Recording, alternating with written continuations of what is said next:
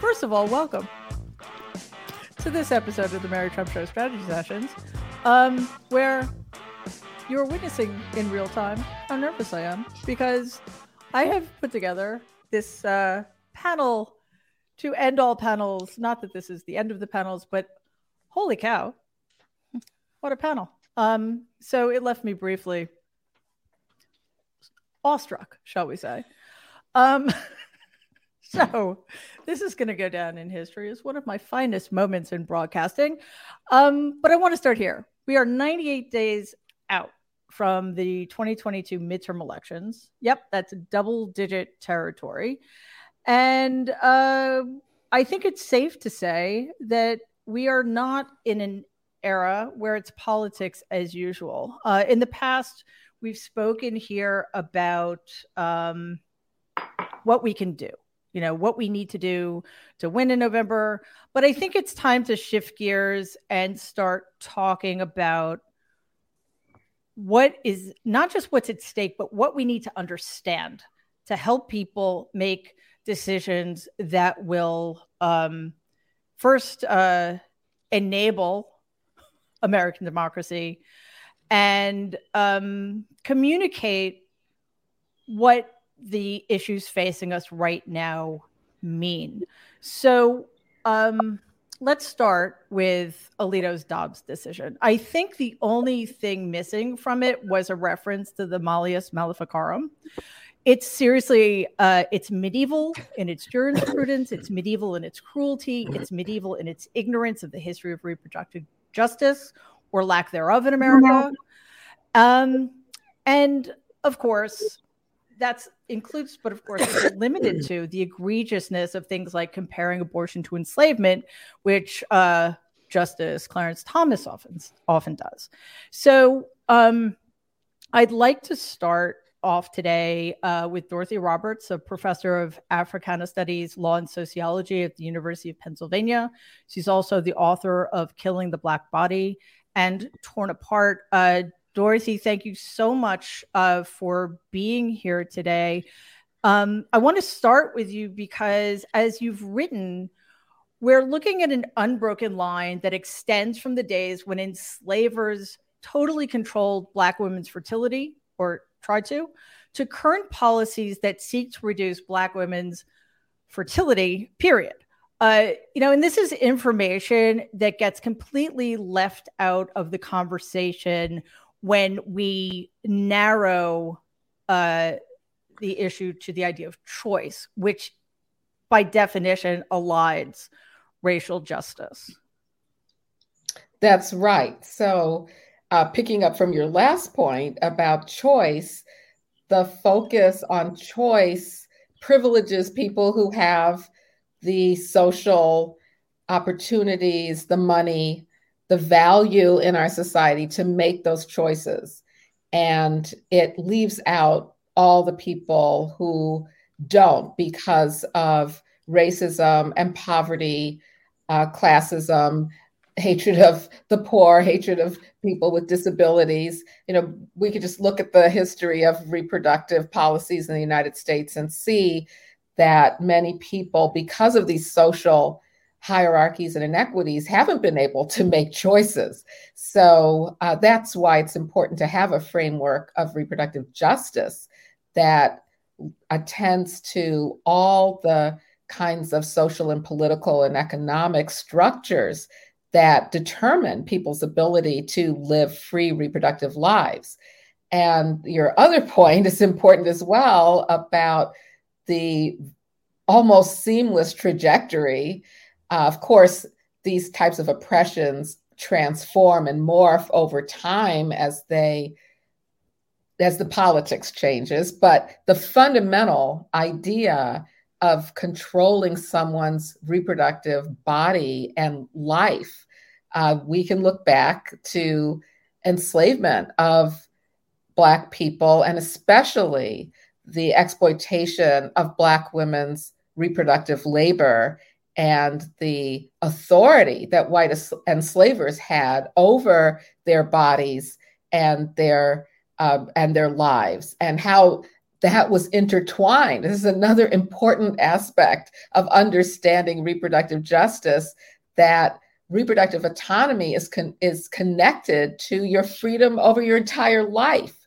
And so we're talking about deep life issues that are related to the state's power to compel people to have birth, or to compel them to continue a pregnancy. And so that is, I think, essential for people to grasp this history, and also to understand that Justice Alito and Thomas and the others have completely distorted. They've not just ignored the history of compelled pregnancy and other ways of controlling reproduction. Of course, for most of the 20th century, Black women's childbearing has been devalued, and Black women have been subjected to sterilization abuse and punishment for pregnancy outcomes, which again, we have to connect to forced pregnancy in policies today. To understand the depths of the atrocity of the Dobbs decision, you need to grasp all of these connections, and looking to history helps to do that, and helps to discredit this just absolute lie that the Alito majority opinion issues about the meaning of the 14th Amendment, for example, which was enacted to end these kinds of denials of freedom against enslaved people, and also the distortion that Thomas has indicated in prior decisions. I know Professor Murray has written about this, suggesting that abortion is a form of genocide against Black people. And this has been a part of the anti-abortion campaign, again, exploiting Black women to claim that our seeking abortions is perpetrating a genocide against our own communities. Every part of that is false. Abortion was never part of eugenics. Sterilization was the tool of eugenesis. And abortion is the ability to get an abortion is an important part of a free life. It's the opposite. Compelled pregnancy is the analog to oppression and to force deaths, because, and I know I'm bringing a lot of things in here, but because what the bans on abortion do are to increase the risks of pregnancy, to put pregnant people at risk of death, literally, where doctors now have to decide. This is already going on, where doctors are telling people, I can't give you life protecting, life-saving medical care because I might be subjected to prosecution. What kind of barbaric society is this creating? And we could also get into how it's creating a police state where we're being called on to turn in people seeking abortions and those helping them. Again, literally, this also has its comparisons to the slavery era, where people had to flee slave states to free states, as people are now fleeing forced birth states to free states. And the fugitive slave laws the similar kinds of laws are being enacted now to go after those who would help people seeking abortions. I mean, I've probably named 10 different ways in which this decision throws us back to the time of slavery. And not to say it's exactly the same, but to say that the foundation of the denial of freedom and humanity and the way in which it will have a particular type of injury to Black women is essential, I think, to understand.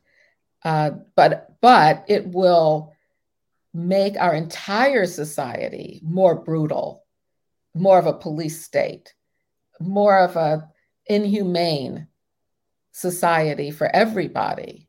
And I think those are messages. I thought you asked a great question at the beginning.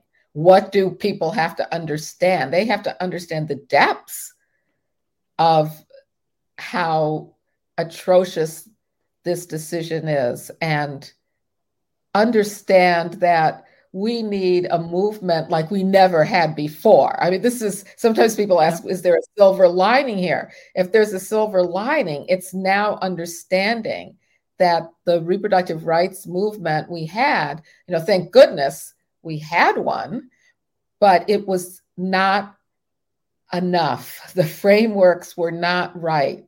The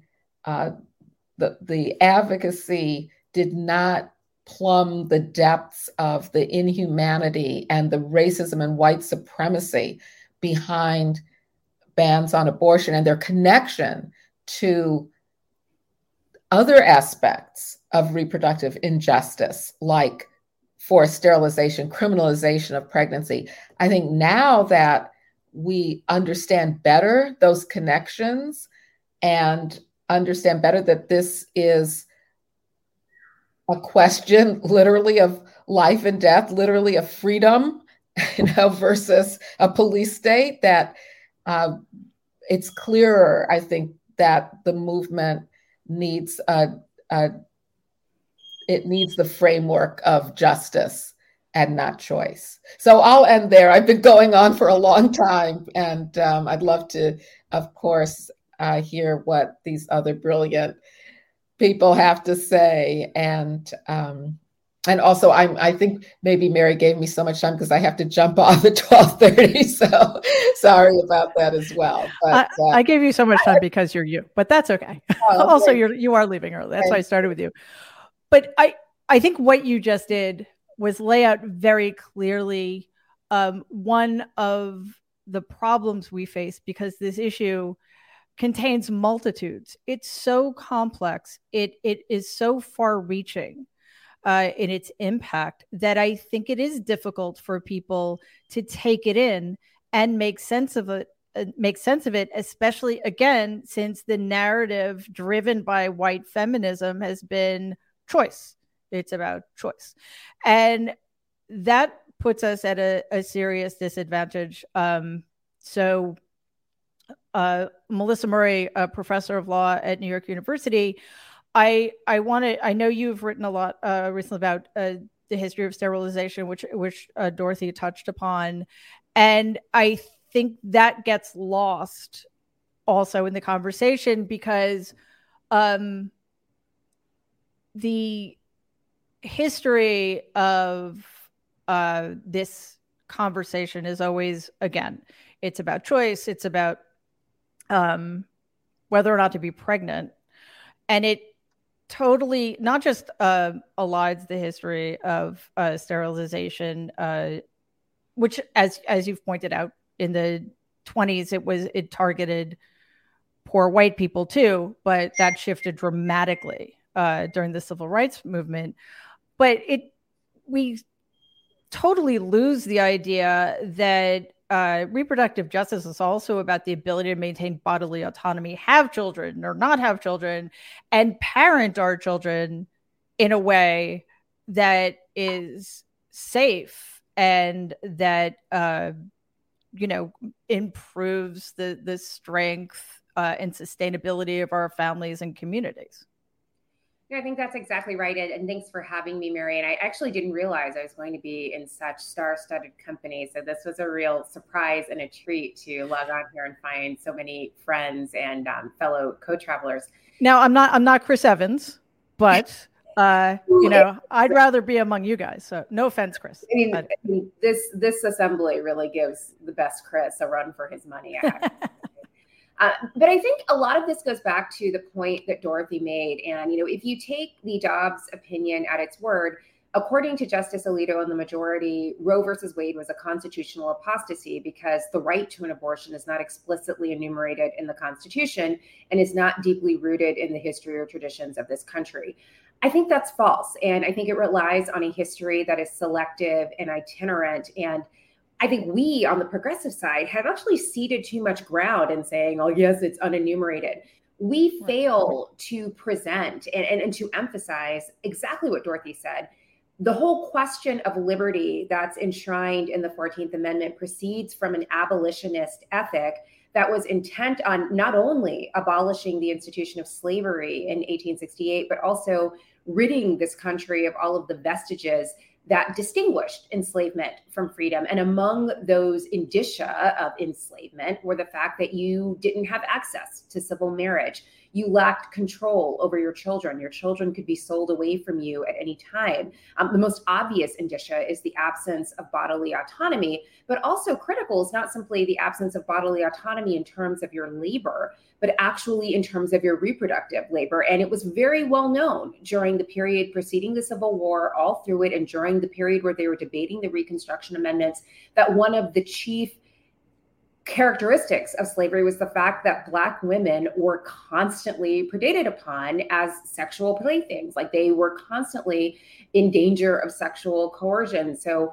and their reproduction, as Dorothy said, was used to perpetuate the institution of slavery. And so when we say that this is an unenumerated right, we essentially efface the entire abolitionist logic that undergirded the Reconstruction Amendments and the 14th Amendment. So this is ground that we should not cede willingly.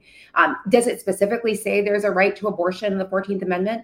No, but this question of liberty was understood by everyone who was talking about the 14th Amendment, everyone who was ratifying it, to encompass all of these things that distinguished enslavement from freedom and to actually vest those who had formerly been enslaved with the conditions of liberty. And that's what liberty meant, to have control over this. And so that's a history that's utterly absent in this opinion. And instead, what we have is a sort of cobbled together fake history that Justice Thomas has been the lead steward of, but Justice Alito picks up, and it's presented in footnote 41, where, when they talk about race and history and the Civil War, it's to emphasize this idea that somehow reproductive rights are associated with the eugenics movement and Margaret Sanger and her work with the eugenics movement. And it's true, Margaret Sanger did work with eugenicists, but she was not a proponent of abortion. She actually despised abortion as what she called an unnecessary intervention.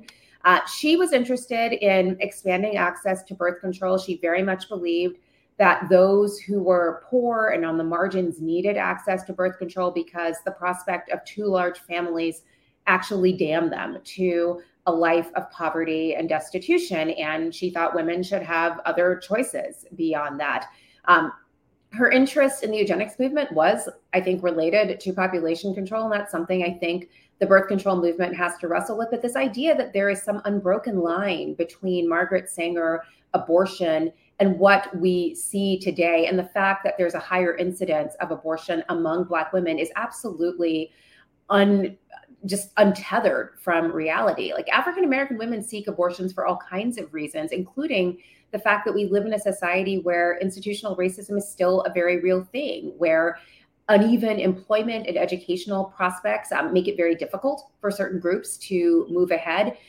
It doesn't take into account the fact that many of the women, in fact, the majority of women who seek abortions are already mothers, and they are making a choice that for their existing families makes sense for them. And, I think we hear a lot from the anti-choice movement about how we are basically saying anyone who is born into poverty shouldn't be allowed to live. I don't think that's what people are saying at all. I think we are simply recognizing that this question of reproductive justice, of liberty, is about raising your children in conditions of security and safety, and that includes economic security. And when we live in a society where the social safety net is absolutely in tatters, and we depend on the family to essentially privatize the needs of all of those who are unable to provide for themselves, it's very difficult for people to make this decision in a vacuum. They are thinking about their background defaults and choices, and they may make a very different choice than what you might make, but that's a choice informed by their circumstances. And I think part of respecting this question of bodily autonomy is respecting the fact that we're not all coming from the same place. Black women have the highest rates of maternal mortality in this country. That's something you don't hear about in this opinion at all. We are consigned to raise our children in conditions that have unsafety. And Dorothy's exactly right. Reproductive rights and reproductive justice are two different things. And reproductive justice is not just about control over your body.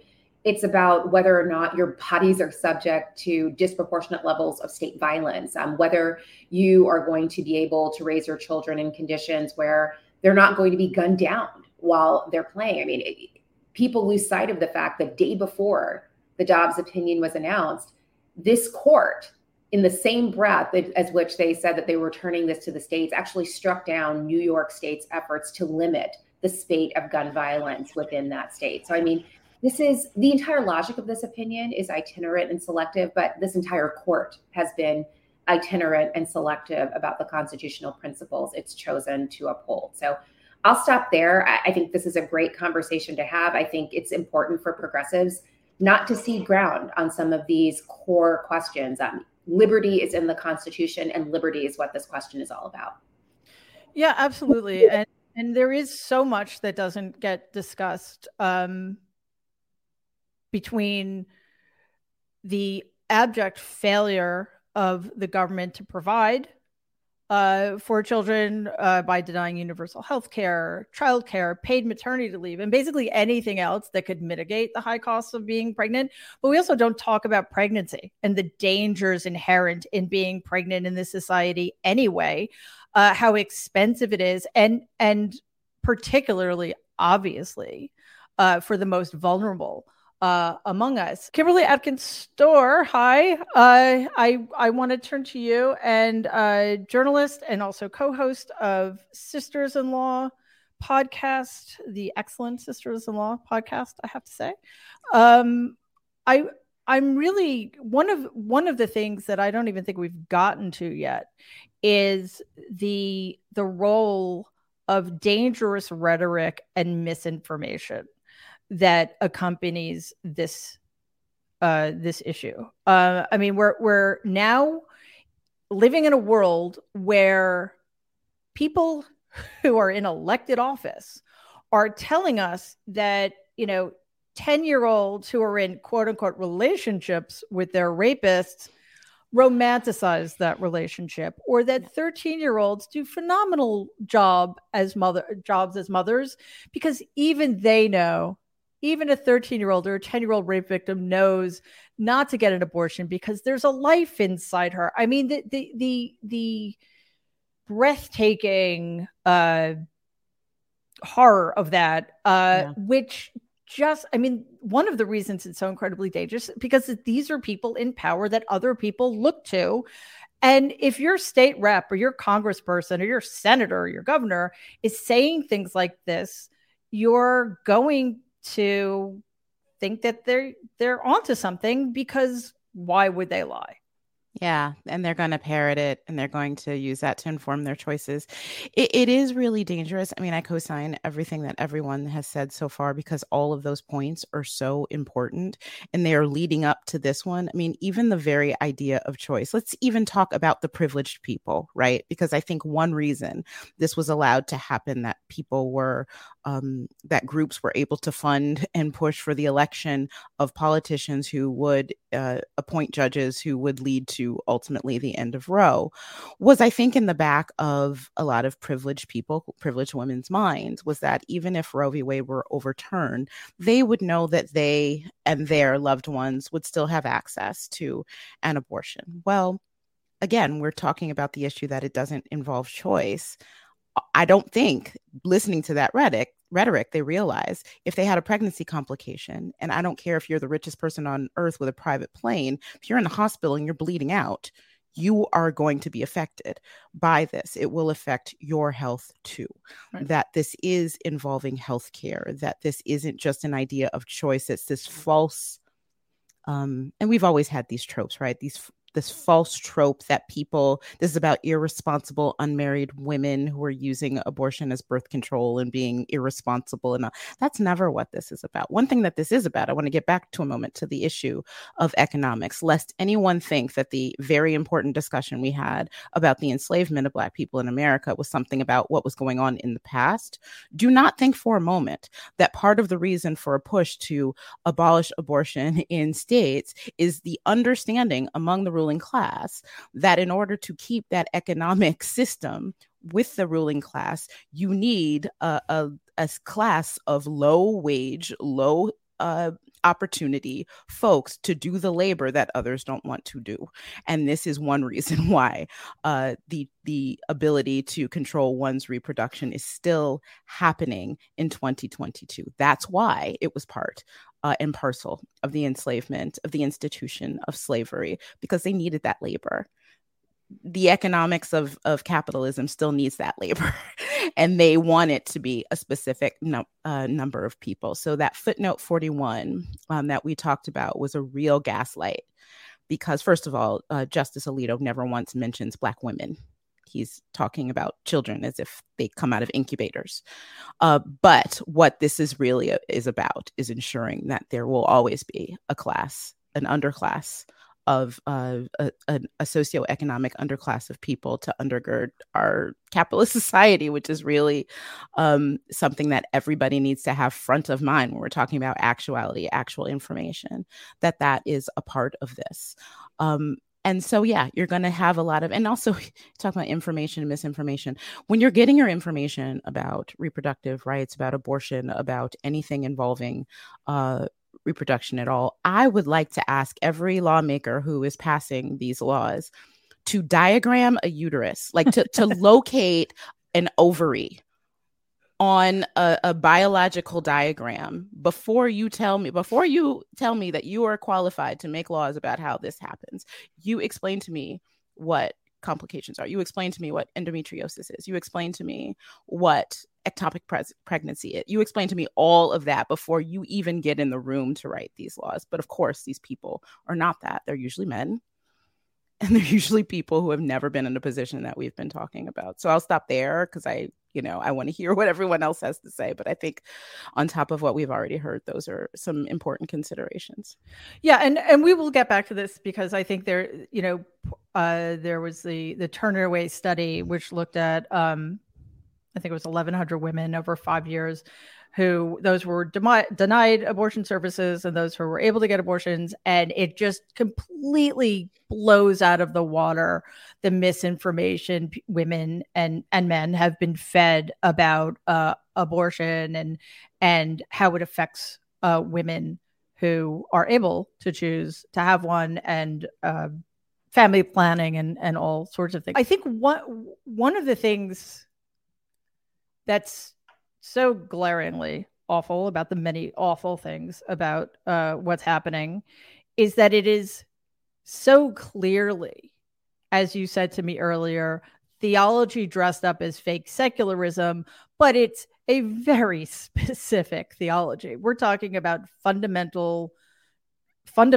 Catholicism and Christianity here. And it makes those of us who do not subscribe to these beliefs at an even greater disadvantage because, again, they're throwing out the parts of the First Amendment that they don't like. Yeah. So first of all, I just want to add my voice to the people who are gobsmacked by this little company. This is extraordinary. This is such an honor. And I want to lift up just two things that have been said before I answer the theology question. One is, I think, Melissa's really important point, which is we should have been talking like this for 15 years. I mean, we've really blown it by not normalizing this conversation as a meaningful conversation about liberty and the nature of the 13th and 14th Amendment. We just, I think everyone on this screen could concede that if you watch the Ketanji Brown Jackson hearings, it seemed as though nobody on any side of the aisle could mount a defense for substantive due process and the Reconstruction Amendments and what liberty means. And I think it just breaks my heart a little bit that we are now having this conversation way too late in some sense to inform the public discourse.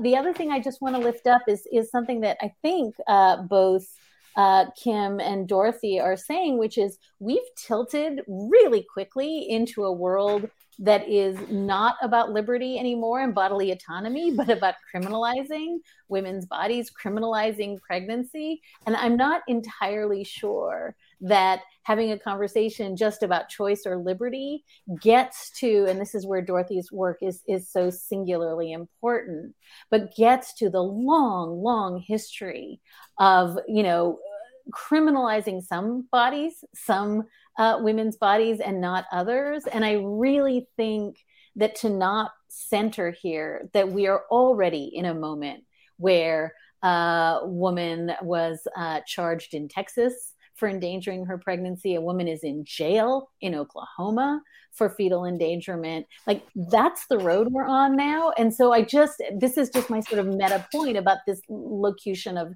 choice, that we are way past the moment of talking about choice, because now we're into a moment of criminality. And that happened in the blink of an eye. And I think it's just really essential to understand, as so many of the folks on this call have already said, that is going to fall heaviest on women of color and young women and, pregnant people around the country who are most vulnerable. So that's kind of that point, and I just want to lift it up because I think it's implicit in what a lot of folks have said. Just as to this question, Mary, of theology, if anyone had any doubt that this is fundamentally a theological conversation, please listen to Sam Alito's speech that he gave in Rome, where he, in the face of having the ability to just take the win and be quiet for a few weeks, thought he would fly to Rome and spike the football, right? Just make absolutely explicit and express the claim that, we are living in a moment of theocracy, of express theocracy, of stated theocracy, and that anyone who doesn't agree with that theocratic worldview is somehow a lesser moral being who needs to be vanquished and educated. So Linda Greenhouse had an amazing piece this week in the New York Times where she essentially made the point you made in your question, Mary. We have to class Dobbs as a religion case, and to fail to do so is to fail to talk about what really happened. But I think that if you go through and you pick out throughout the Dobbs opinion all the language of, potential fetal personhood, potential fetal life, we are looking at a Supreme Court that is gunning for, I think, a personhood amendment, personhood protection, gunning for the idea that you surfaced earlier about life beginning at conception. The fact that Justice Alito has infinite solicitude for that religious theory, which is, by the way, I think you said this, not all religions. It is absolutely a minoritarian religious view, and that we are laying down tracks to get to a place where life begins at conception, and that we are talking about that as though that is a serious scientific or cultural program. That is not. That is a minority theological viewpoint that is getting absolutely, because I think, as you said, we're not talking about it through the lens of religion. We're talking about it as though it's a neutral constitutional principle that is getting grafted onto a debate that it has no place under the First Amendment being in the first place. Right. Can I just interject in there? It's like, watch that space, because it's not just reproductive access in this space. This is the striking down of Roe and the evisceration of the Establishment Clause happening at the same time is not by accident. This is going to come for a host of other rights, and there will be pegged, any pushback against it will be pegged as discrimination based on religion in a really heinous way. So watch that space. Yeah, and listen, the idea of neutrality is total bullshit anyway. It just completely advantages those in power, which obviously historically is white men, and then white women sharing in white privilege. But now it's tilting back towards white men with the complicity of a lot of white women because they think their whiteness is going to protect them somehow. But Amani, now that thankfully we can finally hear you, I'm just going to keep compounding the question that I'm asking you.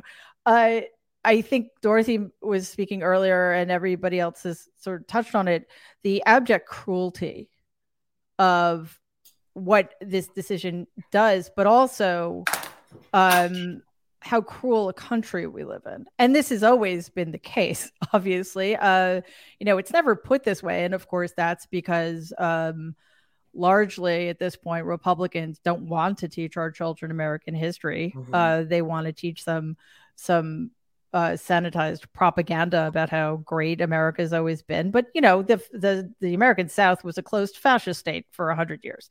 And I, again, getting back to the states, I worry about what is going to happen and be allowed to happen and be sanctioned by law and by this court. Now, of course, what this decision did was throw the issue back to the states, which is problematic enough. And the suggestion, of course, being that this is not an unenumerated right that is covered by the Constitution. But I don't at all for a second think that means that if the Senate is able to pass a law protecting women's rights, that this court, which does not care about hypocrisy or legacy, will just overturn that too. Yeah, you're absolutely right. And I think I'm online. You can hear me. Hooray. This is so exciting. It is very exciting. I should have just gone low tech from the beginning. I did want to go back to what Melissa was saying about how the opinion was itinerant and selective and how the court is itinerant and selective. And I think just from a legal perspective, we can't forget that the way that this case got to the court was crap. Right? I mean, we had a situation where Mississippi asked this court, can you please tell us if our 15-week abortion ban is constitutional under current law, under Roe and Casey? And then Ruth Bader Ginsburg died. Amy Coney Barrett was nominated, appointed, and confirmed in the span of like a week and a half. And then suddenly when Mississippi's merits brief was due, right, in their cert petition, they said, under current law, is this cool? Their merits brief said, just kidding, we're switching our ask, and we want you to go ahead and just overturn Roe and Casey. And that's just a very unusual thing to do. I think most litigators in the Supreme Court understand that if you're asking the court to overturn precedent, particularly if you're asking the court to, for the first time, strip a constitutional right away from people, or right upon which millions of people have relied, whether it's to decide whether or not to take a job, whether or not to marry a person, whether or not to sneak a quick shag in a club. Like, people were relying on this decision. And the way that Alito talks about that reliance, he might as well have said, excuse my language, bitches be crazy. I mean, he basically said it's too intangible. And he said something about the musings of the national psyche, as if it was a trifle, as if he had done nothing at all. And so I think that level of just anger and meanness, his opinion was so mean, for that to come on the heels of them completely ignoring every single Supreme Court institutional norm that would have told them to not take the case in the first place, right? Because there was no circuit split. As much as they wanted to make it seem like the undue burden standard in Casey was so confusing and the courts don't know what to do. The courts have been doing that work. They had been applying the undue burden test. They've just been doing it in a way that anti-choicers kept losing, right? I mean, how many times did Texas try to ban abortion? They kept losing. How many millions of dollars in fees did they have to pay to Center for Reproductive Rights and Planned Parenthood? Because they kept losing. So this idea that this court is any way legitimate at all, I think we need to start from a discussion of the absolute illegitimacy of this court, particularly given the fact, as Melissa said, they said, New York isn't able to handle this issue of gun control. But now the courts and the federal governments aren't able to handle this issue of reproductive rights. It doesn't make any sense. And I see Melissa raising her finger, so I'm going to cede to her. You're muted. I just wanted to interject to just, sort of put some political context around this, there was a lot made of the fact in 2020 that the Republican Party did not actually put forth a national platform for their presidential candidate. They simply recycled what they had used in 2016. And, people talked about that, and it was really, party of no ideas. I think that was not the way to read that particular incident, as the Republicans don't have ideas. I think they just had ideas that did not need to be channeled into federal politics to be instantiated, right? So, for years, instead, what we saw was the Republican Party in red states consolidating power in state legislatures, like the state legislature in Texas that passed SB 8, the absolutely fakakta bounty hunter law that essentially allowed abortion to be outlawed in that state even before the Dobbs opinion. Right. So they've consolidated authority in red states, in state legislatures, and in blue states, they've captured the federal judiciary. Right. So they've basically used these two different institutions that Democrats literally were not thinking about at all, state legislatures and the courts. And they consolidated power in both of them to the point where now Congress is kind of irrelevant for them. Like, they could take it or leave it. If they win control of Congress in 2022 and then win the presidency in 2024, guarantee there will be a federal ban on abortion. But for now, they don't need federal politics because they have captured the state legislatures, they've captured the judiciary, and they can basically advance a politics of minoritarian interests over majority will. And they can basically talk about these minoritarian interests as though the rest of us don't matter, right? I mean, that's the thing that's so interesting to me. They talk about Casey as though Casey just came out of left field. Casey was the compromise. Mm-hmm. Right. He didn't allow unfettered access to abortion. It was still hard as hell to get an abortion after Casey. Casey was the compromise that gave states the authority to legislate in favor of potential life while also recognizing that there might be some interest that a pregnant woman or a pregnant person might have in the nature of that pregnancy. And, they just sort of just took this all like there is no compromise. That's the bottom line coming out of this opinion. Yep. You don't need to compromise. They've consolidated power where it matters such that they don't need to compromise with the rest of us.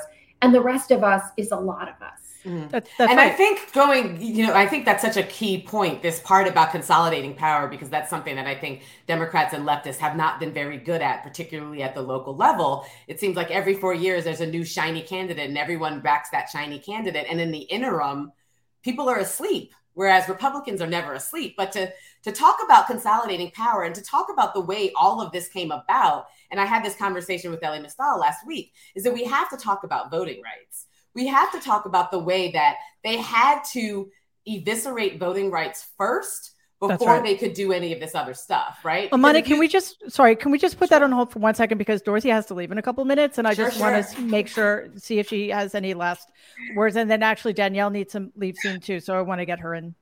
Yeah. So I'm sorry. I've just been totally enthralled by this conversation. I should have jumped off already, but I'll just say, in response to what others have said, just 3 things that occur to me. One is that Black women have been arrested and incarcerated for their pregnancy outcomes since the late 1980s. That's my book, Killing the Black Body. A central part of that was opposing those prosecutions and pointing out that they were should have been seen as unconstitutional. So we've had a warning about this criminalization of pregnancy for for 30 years now. The other is that Black women's children have been taken from them and put in foster care. That's the subject of my new book, Torn Apart, for a big part of the 20th century, again, going back to enslavement and family separation.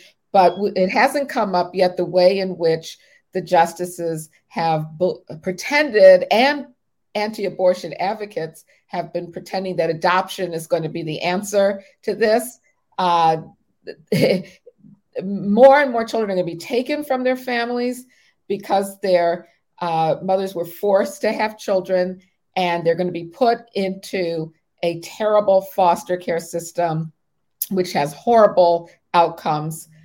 and adoption, this idea of saving Black children, which is also very popular among right-wing Christian evangelicals, to tie in Dahlia's points, is extremely dangerous and is intensified by Dobbs. And then finally, the point that in terms of healthcare and the relation to healthcare, that the states that have the worst bans, the most restrictive abortion laws, are the very ones with the worst healthcare, the highest maternal mortality rates, the highest infant mortality rates, the least supports for families, the worst healthcare systems. And that just is more evidence of the health crisis that's going to be inflicted on the whole nation by this decision. So I'm going to hop off. It's really been great to be in conversation with these luminaries. Thank you so much for inviting me, Mary, and take care, everybody. Thank you so much. That was awesome. And read both of her books. They're freaking brilliant. So Danielle, I wanted to kind of stay there. I believe, yes, Justice Sonia Sotomayor, in her dissent, said the only thing that has changed is the composition of this court.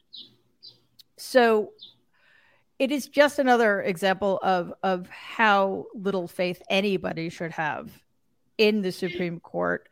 And, you know, we can talk about how diligent the Republicans have been for 4 decades and how much the Democrats have taken certain rights for granted, just as I think many of us have taken democracy for granted, and here we are. But let's assume those are givens. How do we get across to people just how bad? I think we're talking about, as Clarence Thomas made clear, the right to privacy is on the chopping block. Yeah, I spend a lot of time trying to enrage people so that they understand that, everything Mission accomplished. Thank you. Everything that you have thought was going to, be codified law, every which way that you thought that your whiteness, your wealth was going to save you is not where we are anymore. And I think, the question that I asked the other day in a video that I did is, why aren't people in the streets in the ways, that we see in other countries? And I mean, how about this? How about I'm not working anymore? How about you can't rely on my labor and my back anymore because you are taking away every bit of my rights? And I know that people will say, well, that's a very privileged place to come from. We have lost pretty much every single privilege that we believe that we had, bodily autonomy being the key to all of that. We have, as folks have said, seeded conversations about liberty and justice and freedom to the right? It's them that wraps themselves in an Old Navy friggin' flag t-shirt and they believe that they are the patriots. And we have allowed them to do that, right? Because there has been no considerable pushback as to what it actually means to live in a free country.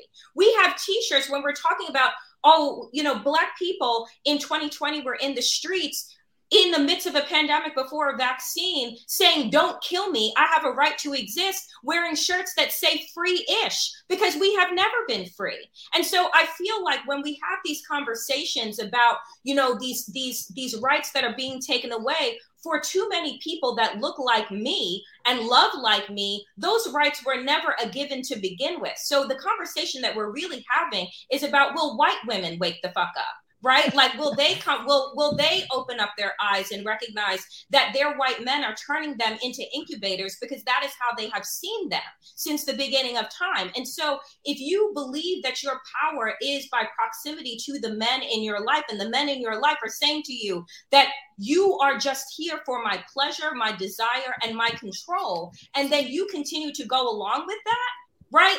I don't know who we're trying to wake up, because Black women go to the polls, right? People of color go to the polls. Young people go to the polls. It's white women that have been voting alongside white men who have told them that they are nothing more than property, right? And a host body. So it's me at this point, which is what is it going to take? I think that it's going to take the absolute destruction of our democracy than people to pick up their heads out of the sand and stop pretending that like all is going to be okay because you still have Netflix, Hulu, and like you seemingly can walk out of your door without being killed because you're a white woman, right? Like, yep. I think that everything is going to have to be stripped away in order for people, white women in particular, to wake up and recognize, oh, wow, wait a minute. You mean I'm not safe anymore? You mean they're not just going to fly me to the neighboring state where I can have this procedure done? Like, oh, you mean that it isn't just the criminality of blackness and black women, right? That actually they are coming for me. So I'm like, what I would love is for everybody just to start telling the fucking truth.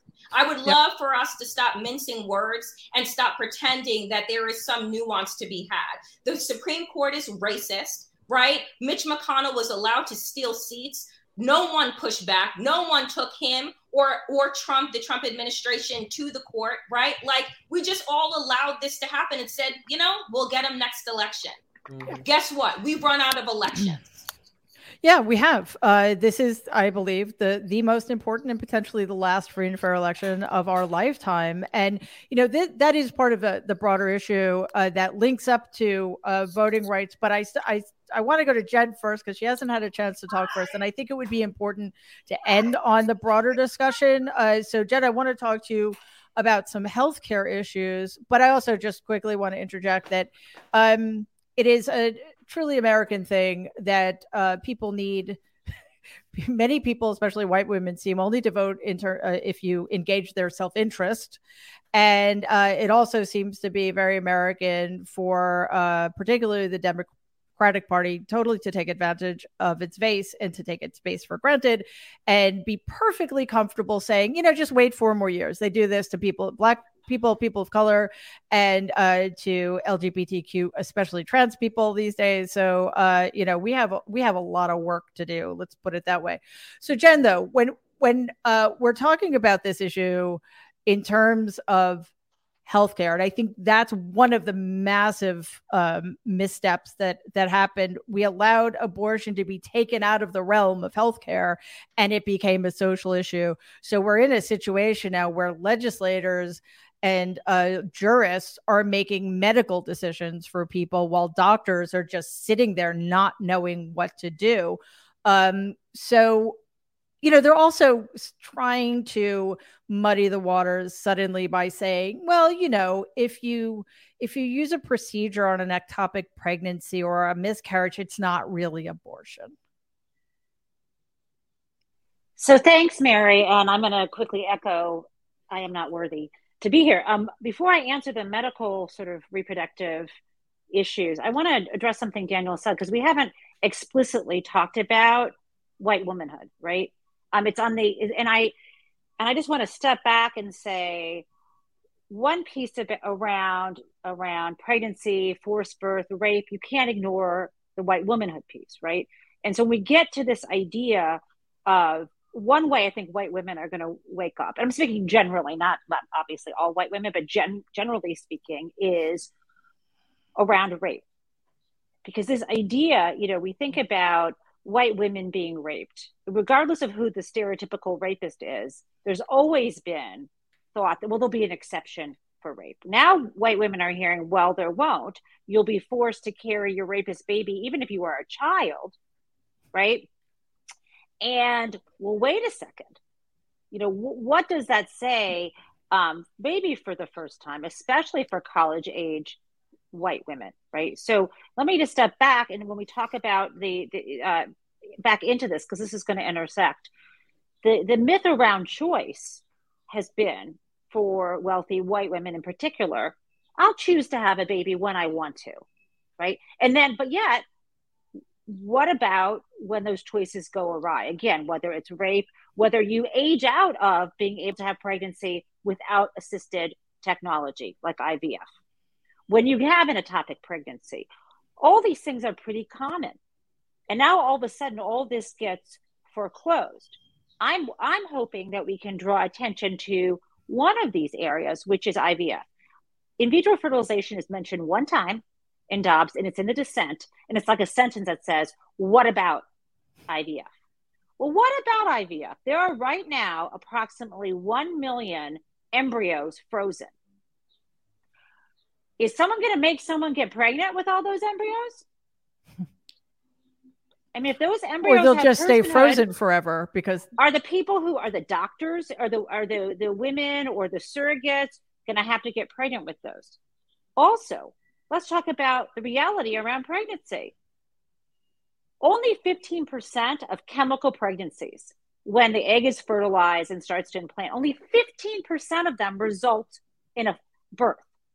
Sort of the natural process. The idea that every single embryo has the potential to be a person is a flippin' lie. This court and this Republican Party is against science and reality. So that's not true. So when we already have I hate to interrupt you, Jen. I just wanted to say goodbye formally. I have to go. I have a conflict at 1, but this has been amazing. Thank you for letting me be a part of this conversation. Thanks, Kim. I so appreciate it. But, these issues are real issues. And if you are going to allow people, regardless of their race, to use IVF to become pregnant, then you're going to have excess embryos. You're going to have sometimes an implantation that results in a chemical pregnancy, but that it's not going to viable embryo. And those pregnant people are going to need to take medication to abort, because otherwise they're going to have old fetal tissue that will interfere with their ability to become pregnant again. This is reality. And these aren't one-offs. Anyway, we just lost Melissa. Anyway, so that is what I have to say, that we're ignoring this. And there literally are around 75,000 children born to IVF every year. And the court wants to ignore those embryos. They don't believe those embryos should become life. They don't want women to control what's inside of their own bodies. That is the reality. So we need to ignore science in this respect. Yeah. And again, that's actually a pretty good place to end, because this all of it, whether we're looking at it historically, whether we're looking at it in terms of family planning or pregnancy or religion or healthcare, this is all about controlling women. So I think that's a pretty good message to end with, because that's what we're voting for in November. We are voting for a future in which women retain or regain, at this point, I should say, their first-class citizenship and have all of the rights intended upon being one, or we live in a country in which for half of us, we are essentially under the control of a system that doesn't give a shit about us or our rights. It's that black and white, and it's that bleak. So I again clearly was overwhelmed by the greatness of this panel. Now we can talk about them when they're gone. I mean, aren't we lucky?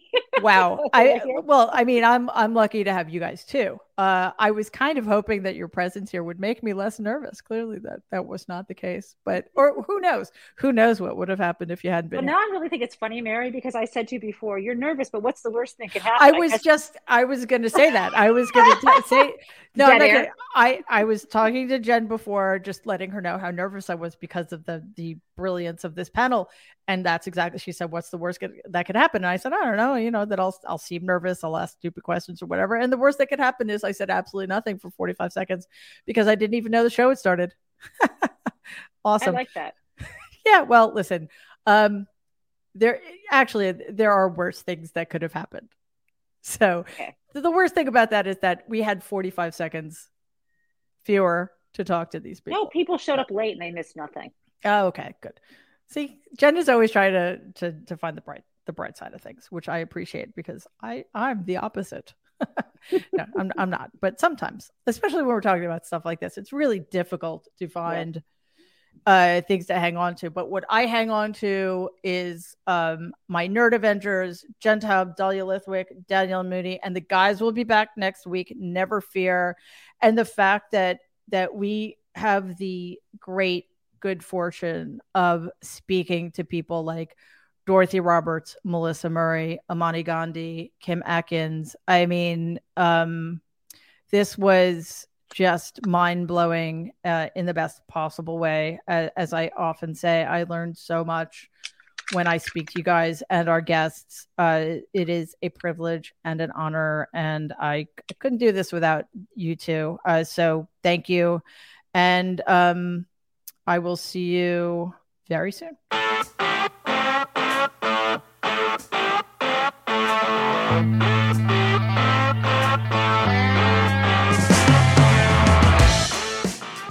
Okay, I didn't miss my cue this time. Seriously, thank you for joining us today. That was absolutely extraordinary, and I was really nervous. That was not put on. I was extremely nervous. But what a panel! I hope you learned as much as I did. It gave us so much to think about, but I also think that this conversation gave us a very clear roadmap of what we need to make happen in November 2022, in November 2024, and going forward. Democracy is a process. It's not an end point. So we need to keep working it all the time and never let up, because they don't. And that's part of the reason we're in this problem. We're in this pretty terrifying situation. Anyway, thank you again to my guests.